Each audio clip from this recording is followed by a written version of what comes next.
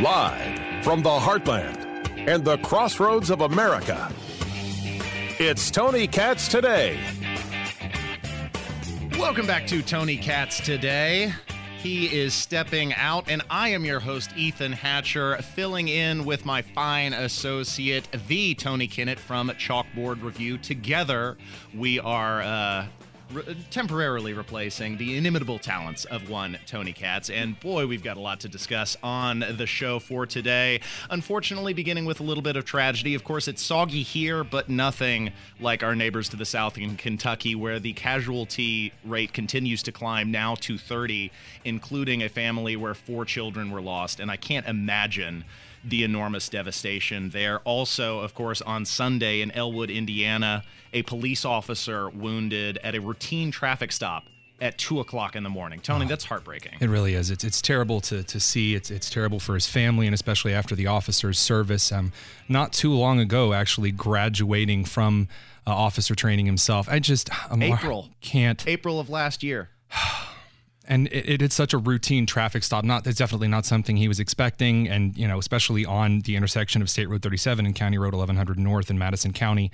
It's just a tragedy. There's no other way to put it. And that's why officers have to stay on their toes no matter what the interaction is, because you don't know what is going to be on the other side of that traffic stop, as unfortunately he found out. And that was after 5 years of military service prior to becoming an officer. So this is an individual who had spent a good portion of his unfortunately very young life in service to others. And in contrast, the Associated Press noted that the suspect had a criminal record, which included a conviction in 2006 for firing a gun at Indianapolis officers.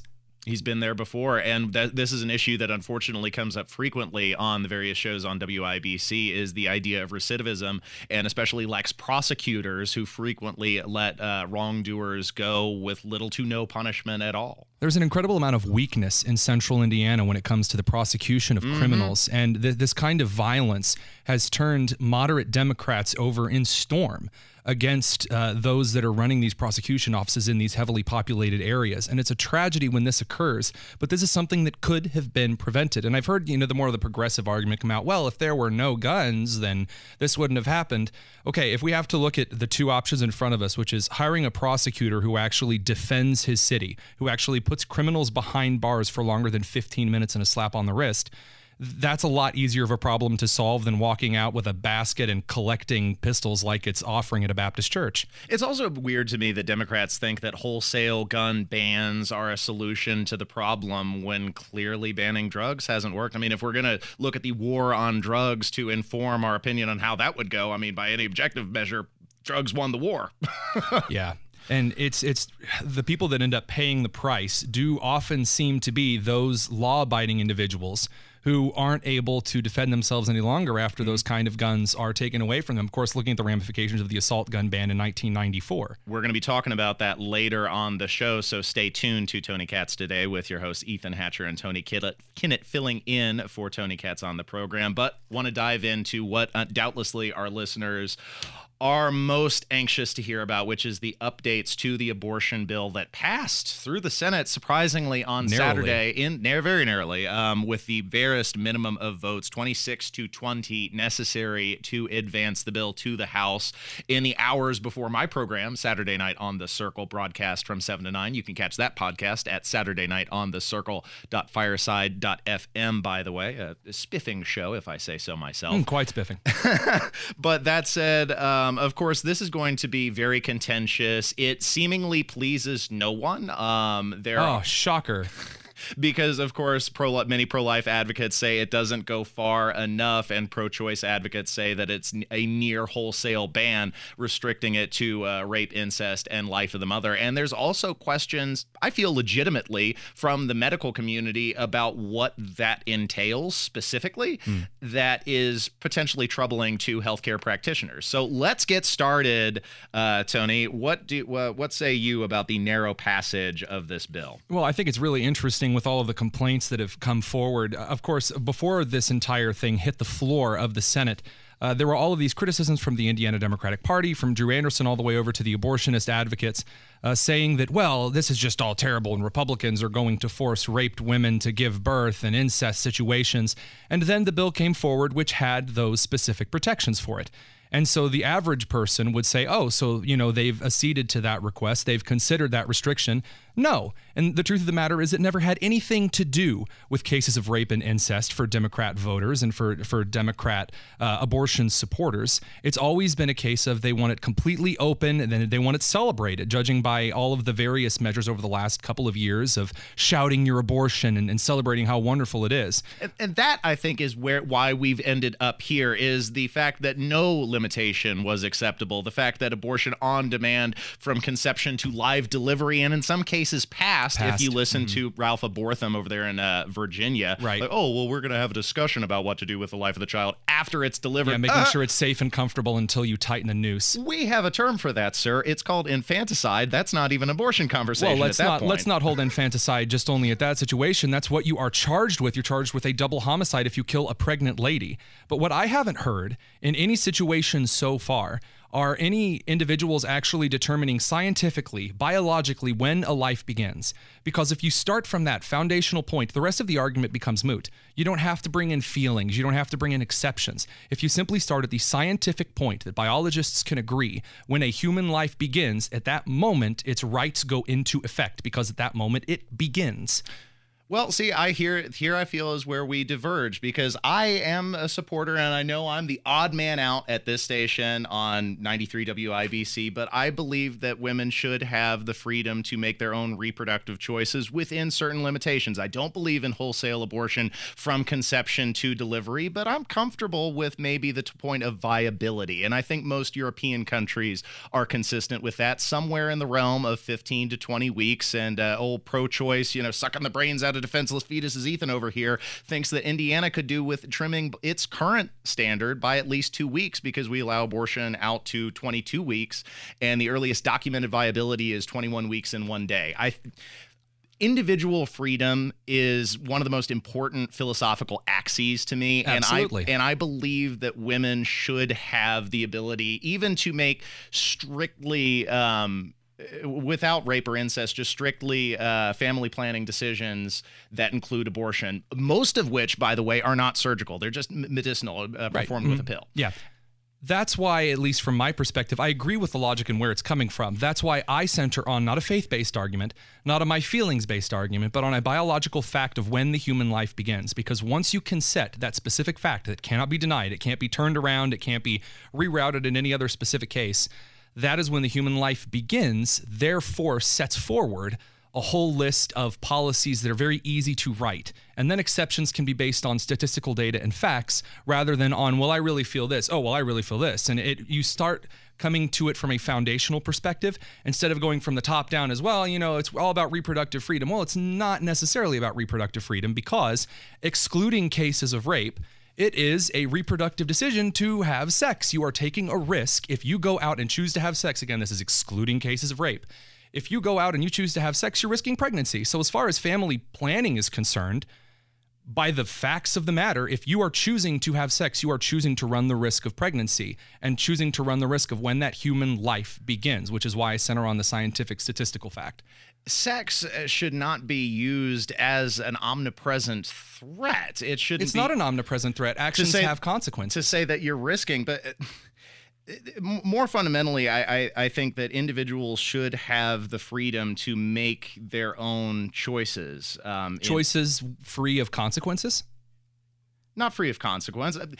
Only centering your discussion on the pro-life birth argument isn't the full discussion when it... Oh, it's not birth. It's the beginning point of life. When it excludes the fact that many of these children will be born into situations that are not best suited to human flourishing. And I feel that's where the pro-life argument often runs afoul of fiscal conservatism, which I'm fully in support of. If you're going to be consistent with pro-life values, I think that would also coincide with an expansion of the welfare state, which I oppose. But if you are truly pro-life, then you should center your, not just around the birthing, but also the flourishing of these lives after the fact, especially when in some cases it will be against the wishes of the mother.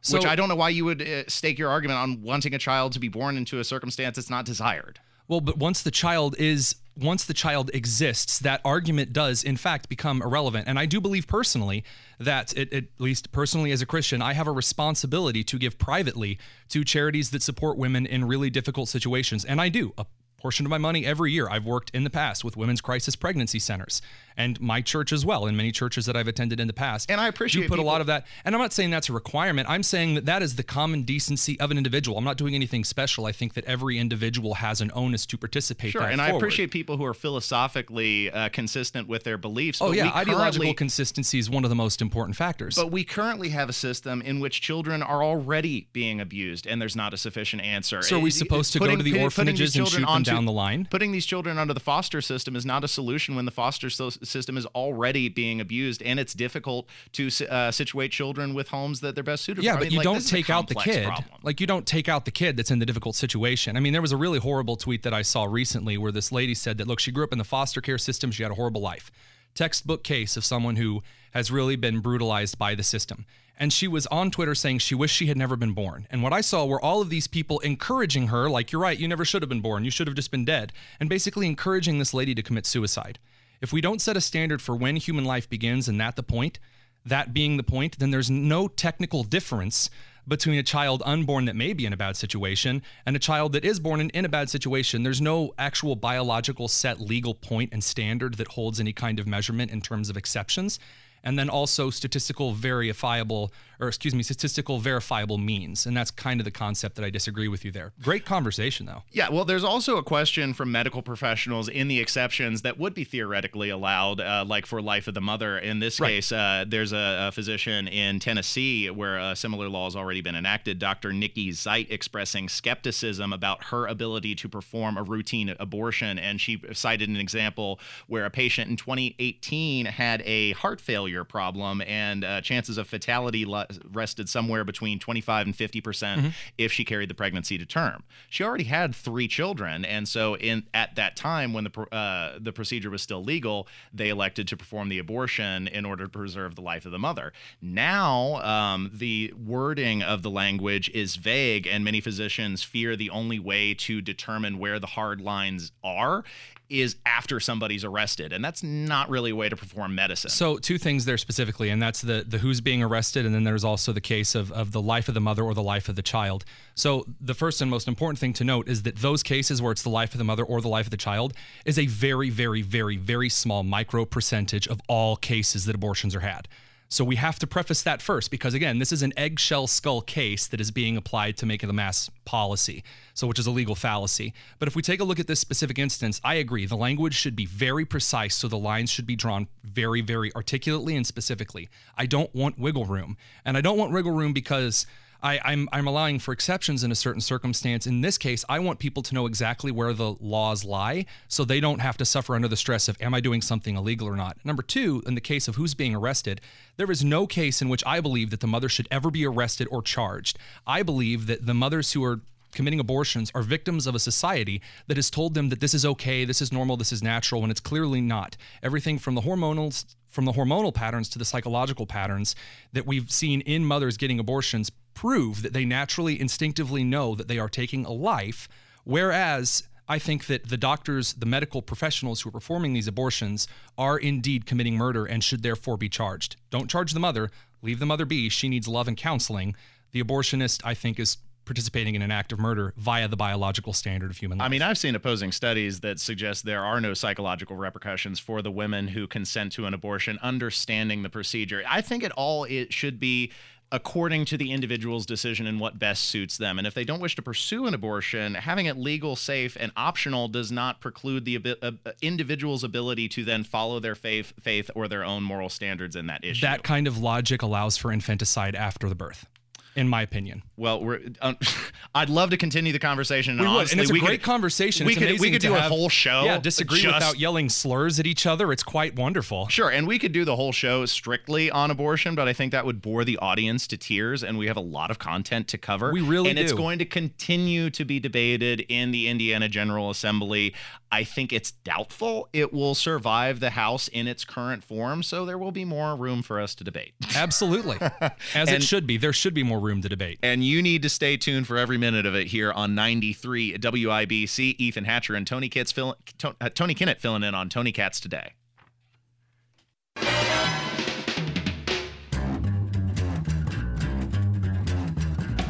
think it's time to blow this scene. Get everybody in the stuff together. Okay, 3, 2, 1, let's jam. Welcome back to Tony Katz Today. I'm your host, Ethan Hatcher. Tony Kinnett filling in, and you'll never guess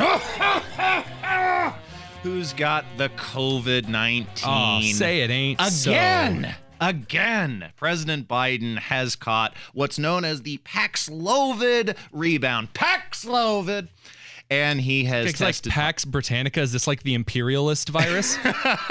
He's tested positive again. I guess this is something that happens right now. I mean, he's not even sure about what kind of medicine he's taking. Yeah. Millions of Americans have used Paxlovid, excuse me. Paxlovidicus. Paxlovid. I tell you what, I think I used it. I think I used it. Paxlovid, including me. All right, so I mean, at what point do we admit that these precautions have not worked? He's masked, he's socially distanced, he's been vaccinated twice, he's been boosted. I mean, what does it take? And it still hasn't worked. So to clarify, before we dig in, we should probably identify what Paxlovid rebound actually is. So the Paxlovid rebound is a phenomenon in which people who take the drug initially improve only to get worse a few days later. Specifically, people who took Paxlovid experience near complete resolution of their symptoms and begin testing negative on rapid antigen tests. However, what I want to know here is, yes, it's very interesting to see Biden, flunder and flubber over all of this, and it's a terrible case of elder abuse with dementia. But it's amazing how the president of the United States, who should be receiving the best care the United States can physically provide anyone, the leader of the free world, and he's slapping right back into COVID right after he had it. This is an embarrassment to our top of staff medical infrastructure. How many days did Trump take to get over COVID? I can't remember. I'd have to go back in time. I should have looked this up. Why am I asking you? I was the one that's doing the show prep. He tweeted this afterward, and he said, "I don't have DNA. I have USA." And it was like the greatest thing I'd ever seen on social media. I mean, it was like delivering a right hook in a boxing glove just to the entire narrative, and it was beautiful. Trump's ability to artfully tap into the cultural zeitgeist was something to behold, but it often backfired. Well, and we'll get into that later. He used a sledgehammer for everything, but sure. In the case of President Biden and COVID, first of all, I do want him to get better. I do. I don't want him to wither and die from COVID, because I've seen a lot of individuals who have suffered from it. What bothers me specifically in this case is being told that you need 853 boosters and you have to wear a mask and another mask and another mask and a face shield and all of these extra circumstances and contact tracing, and it wasn't enough to keep him from getting it not just once, but twice. And geopolitically, this comes at a fairly precarious time when there are nefarious forces afoot in Taiwan with China. Russia just announced a new military doctrine proclaiming the United States as its primary adversary. The strategic policy of the USA is to dominate the world's oceans, they say, and they're going to expand influence in the Arctic Ocean as a result. So we need our executive to be at the top of his game and not sicking down with the COVID. It's a serious issue, and it's something that we need to be keeping at the forefront, not embarrassing ourselves at the national stage. Ethan Hatcher and Tony Kinnett here on WIBC, filling in on Tony Katz Today. We'll be back in just a moment.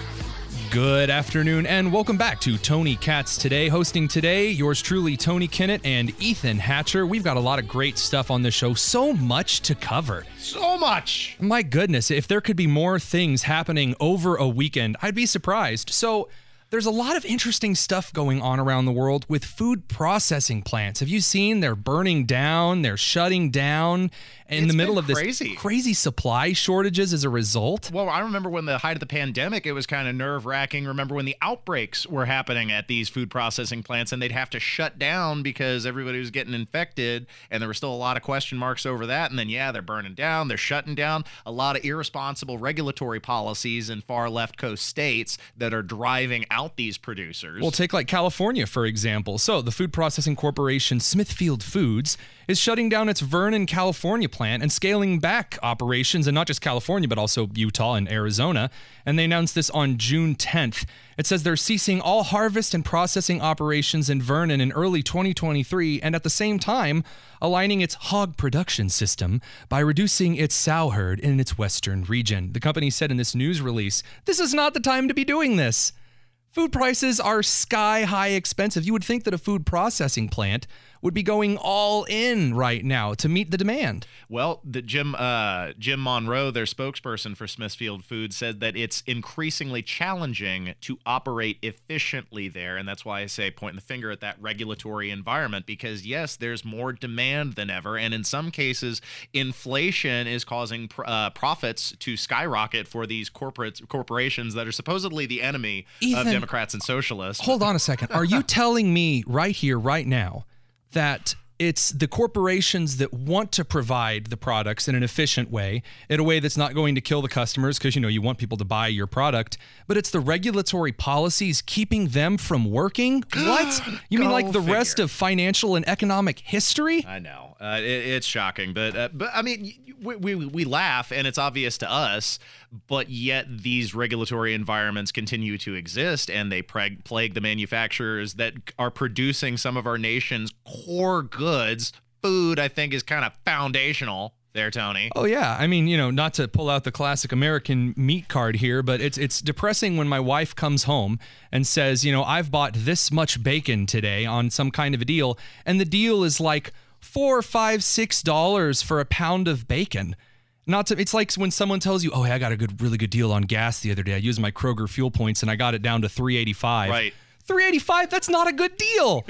That's terrible. Yeah, Joe Biden rejoicing. Oh, well, we're down 30 cents from our pinnacle. He told me he doesn't control gas prices. It's all Putin and these greedy corporations that he's regulating the snot out of. So he will celebrate a 20-cent decrease and overlook the fact that we're still $1.20 higher than where we were. Hey, last year Americans saved 6 cents on a package of hot dogs. Now that's something to celebrate.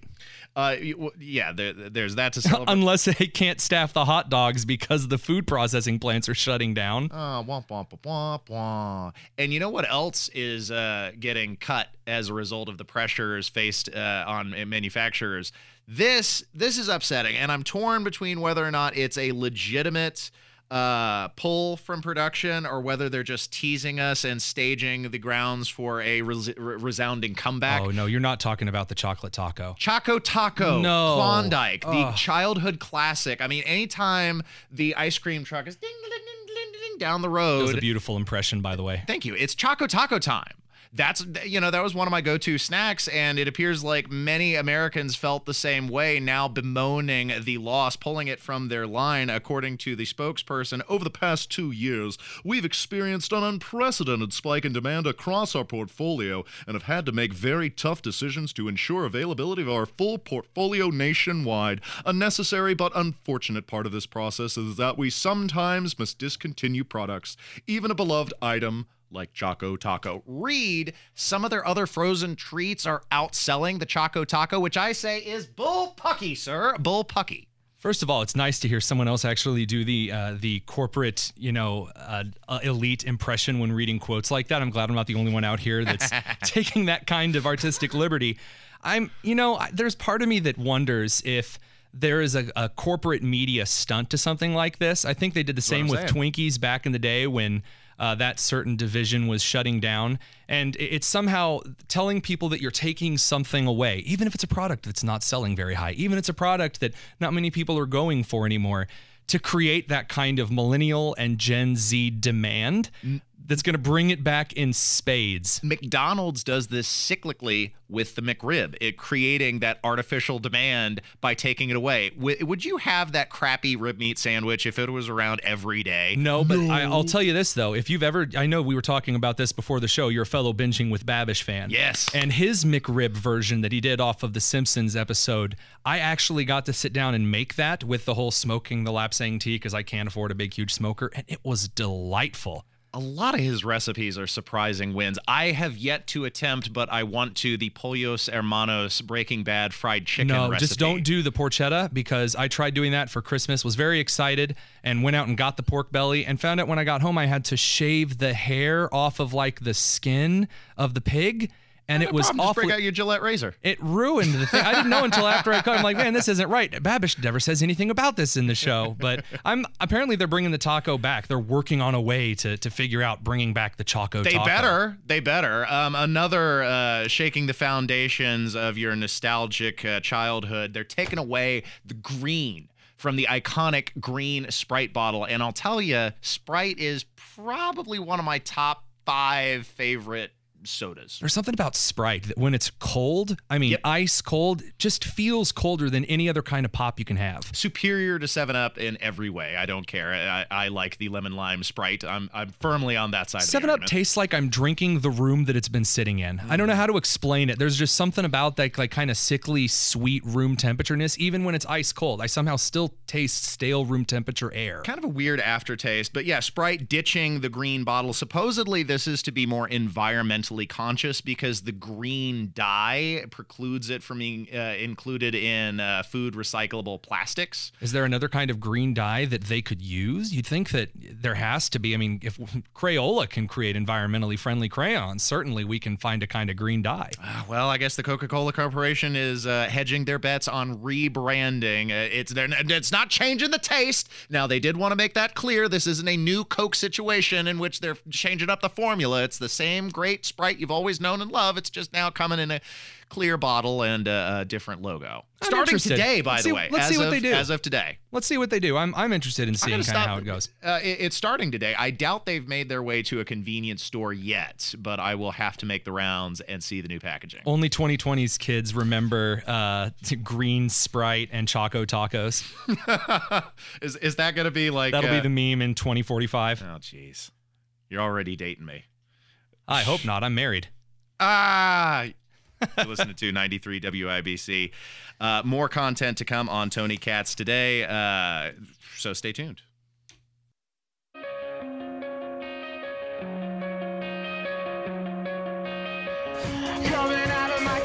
93 WIBC, Tony Katz today. Ethan Hatcher and Tony Kinnett from Chalkboard Review filling in. Tony, what kind of chalkboards do you like? I mean, it's pretty much a whiteboard world these days. I mean, do they mind slate?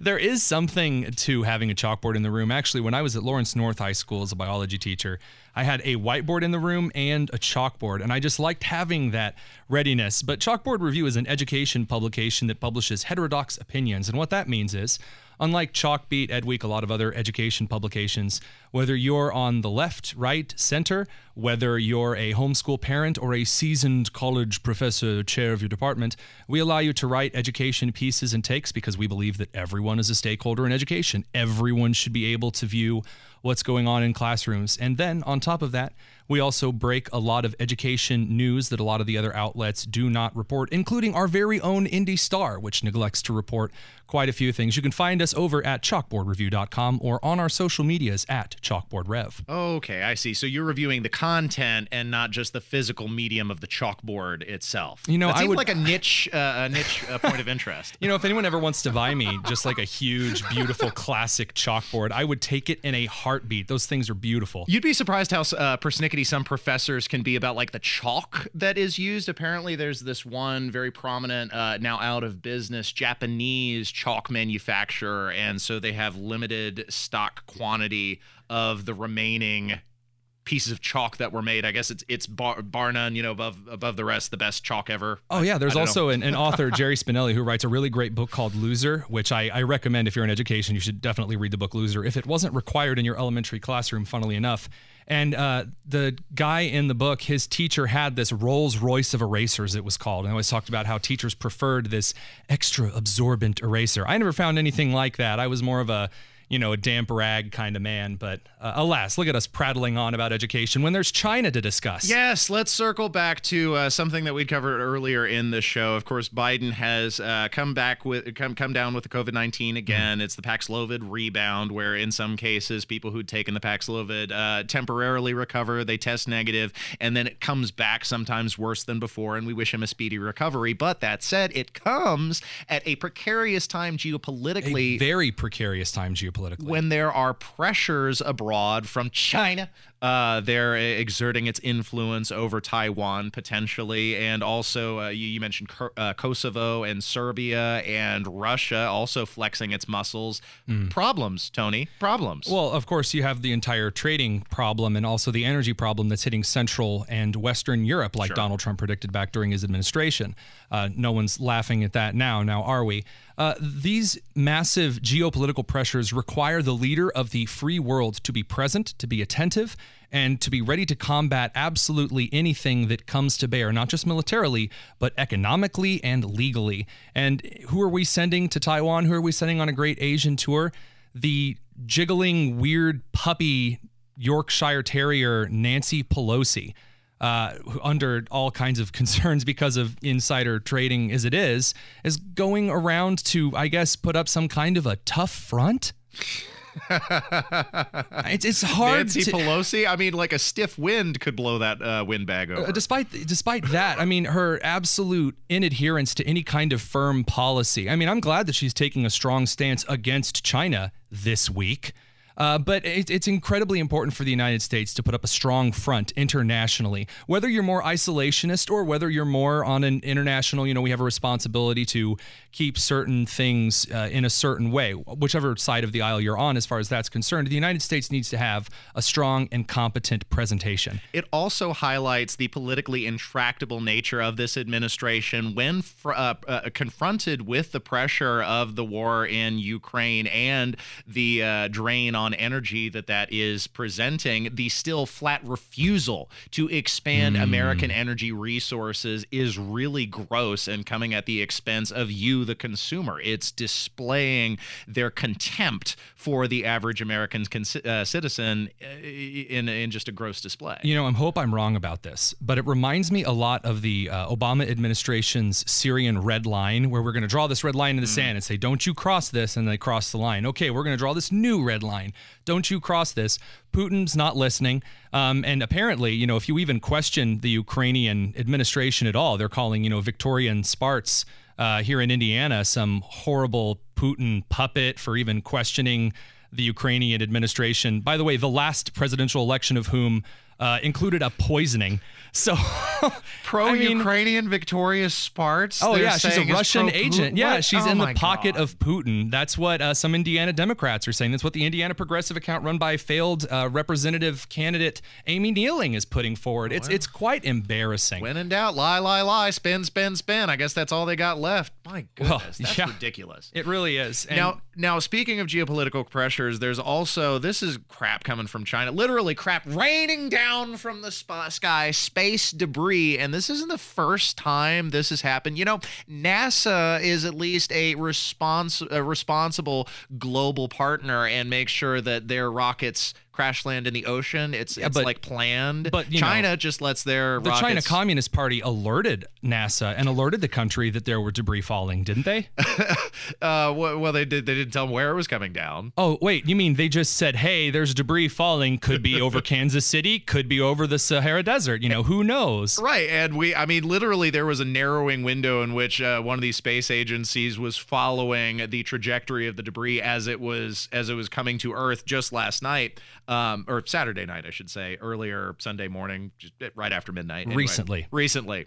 And ultimately it came down in the Indian Ocean, but it's kind of perilously close to civilization a couple of times. Some debris hit a village in Africa in May of 2020, and in May of 2021, just last year, you could see some of that space debris hurling over the head of Iowans as it ultimately crash landed into the ocean. I mean, sure, the Earth is covered by a lot of water, but you don't want to be taking risks with 20-ton pieces of spacecraft just fallen back through the atmosphere. I think this is the best argument that I have found so far for the existence of the United States Space Force. Legitimately. Sure. I think that a military action to control the skies above the United States, and I mean above the skies of the United States, is incredibly important in case we need some kind of defense systems for when all of this failing infrastructure from nations, by the way, including some of the earlier United States geosynchronous satellites, we need some kind of protection to keep our falling and failing infrastructure from all over the planet at bay when it's coming down from space. No, that's actually a perfect example. That's not an aluminum foil thing to say. That's a legitimate concern if it's crashing into African villages. And currently, there's very little international recourse for what happens if these space debris fall from the sky. I mean, at least they're clear China would be liable, but the question remains. Oh, they'd be liable, sure, yeah. What are you going to say? So, what is China actually going to do? Well, you're going to garnish their paycheck. Oh, that's how that works. Sure. Yeah. I'm sure that, a tut slap of the wrist will totally get him. You're listening to 93 WIBC. Ethan Hatcher and Tony Kinnett filling in for Tony Katz today. You can catch my podcast at Saturday night on the circle.fireside.fm. And you can catch Tony Kinnett's works at the Chalkboard Review. What was it? Chalkboardreview.com. You're listening to 93 WIBC. Stay tuned. In the next hour, we're going to go over thousands of teaching jobs vacant in the state of Indiana and talk with Tony Kinnett about why that might be going down. Florida, of course, has kicked off its tax-free holiday, and it's just frustrating to look. I got a lot of Sunshine State envy to look down to our neighbors to the south and see how their Republican Party can seemingly kick things into gear, whereas ours is faltering. It's just really frustrating. And of course, later in the hour, we'll be discussing the House bill on passing assault weapon ban and a lot more, including a new song by country music star John Rich. Not necessarily the anti-woke anthem. I think he believes it is, but we'll cover that all later on the show. So stay tuned to Tony Katz Today on 93 WIBC.